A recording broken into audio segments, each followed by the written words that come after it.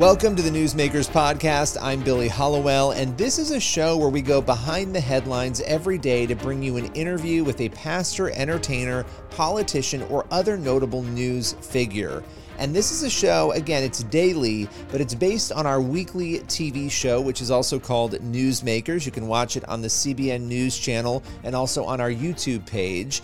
And on this show, every day, we dive deep. It's a little more longer form with one of the people who you will often see on our Newsmakers show or across the CBN News platforms. On today's Newsmakers, the He Gets Us Super Bowl ads are still making a splash more than a week after the Super Bowl. Today we sit down with Pastor Jamie Bambrick. He's been making headlines for an alternative version of the He Gets Us ad, a version he says should have aired during the Super Bowl, and it's all about redemption. Let's hear what Jamie Bambrick has to say. With no further ado, here he is explaining his alternative to the He Gets Us Super Bowl ad campaign.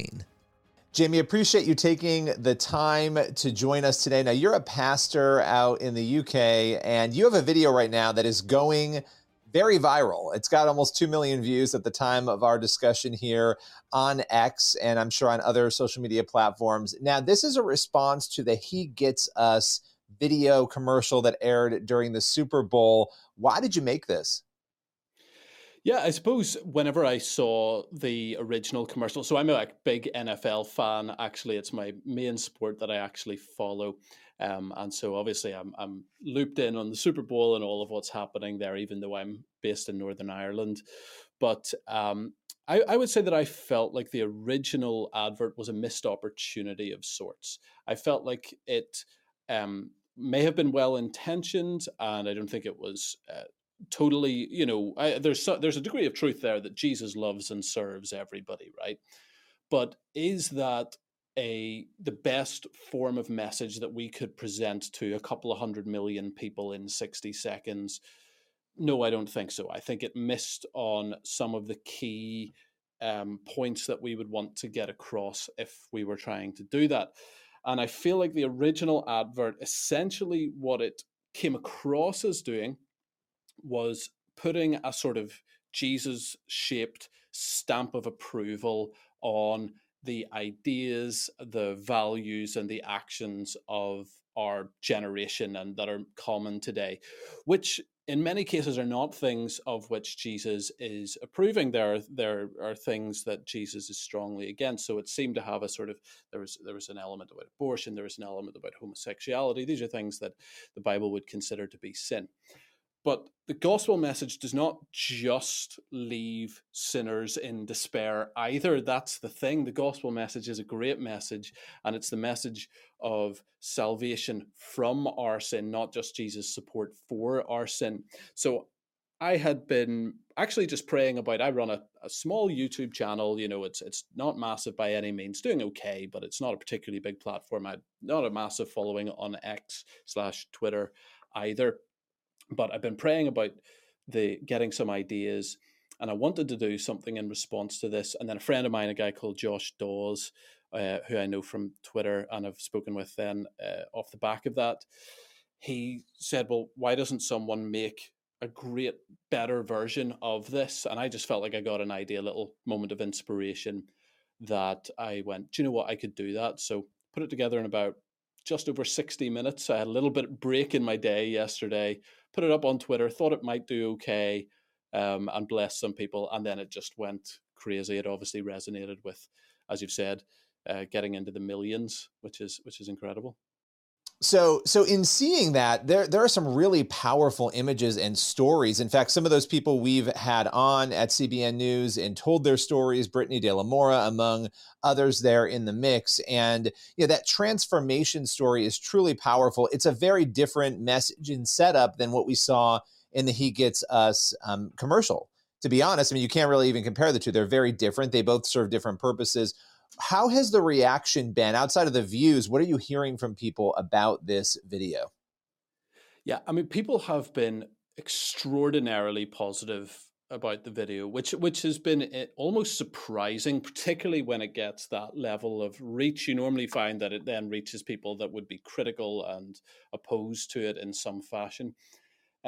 instead, what I've seen has been pretty much universal positivity about it.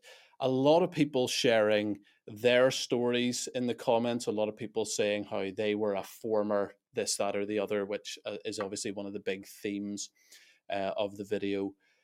Sharing testimonies. There was a comment on YouTube where it was the mother of one of the people who appeared in it saying, "I'm so glad my son made an appearance. He's walking with Jesus."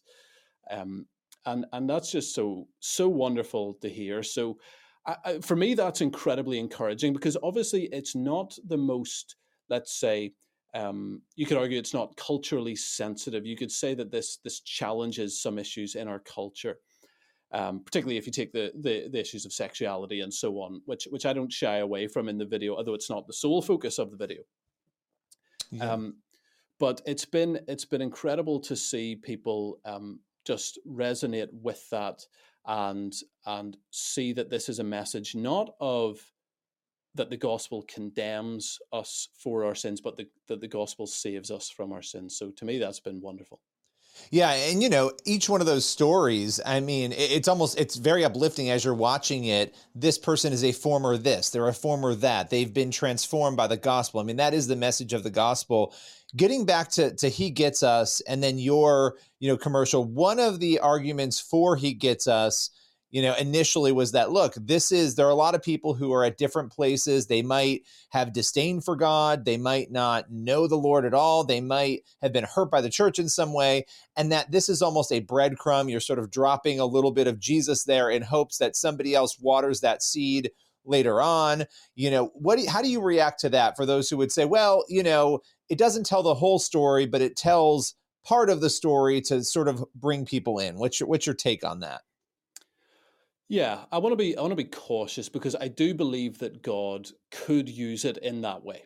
So there's no doubt that God, as I've heard, I don't know who it was that said it, but someone famous said, God can draw a straight line with a crooked stick. So there is, of course, potential that someone could watch that video and get an interest in Jesus and come to saving faith, and I would praise God for that. The problem is that I actually think, at least in its implication, it doesn't make many strong claims, but it seems to imply not a portion of the gospel, but in fact a false gospel. That's where I think it leans toward, at least in what it's implying, which is that what the church must do, and therefore what Jesus would have us do, is say to the world, your sins are not a problem, your sins are not something that needs repented of.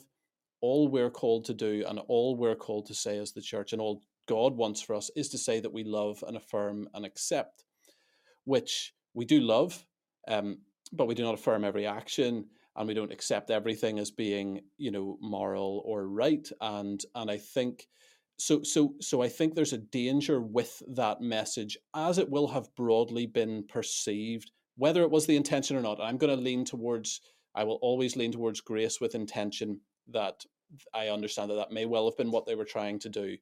But I believe that the broad perception of it is going to be that actually Christians who are calling the world to turn from their sin are coming under that category of preaching hate, which was the big thing. It was all, Jesus doesn't preach hate is the closing sort of big line of their original video. And in fact, the message to turn from your sin is not a message of hate. It is a message of love. It is what Jesus calls us to do. The most loving person who has ever lived, the God who loves us enough to have died on the cross for our sins whilst we were yet sinners, calls us also to turn from our sin. And that's not hate, that's love.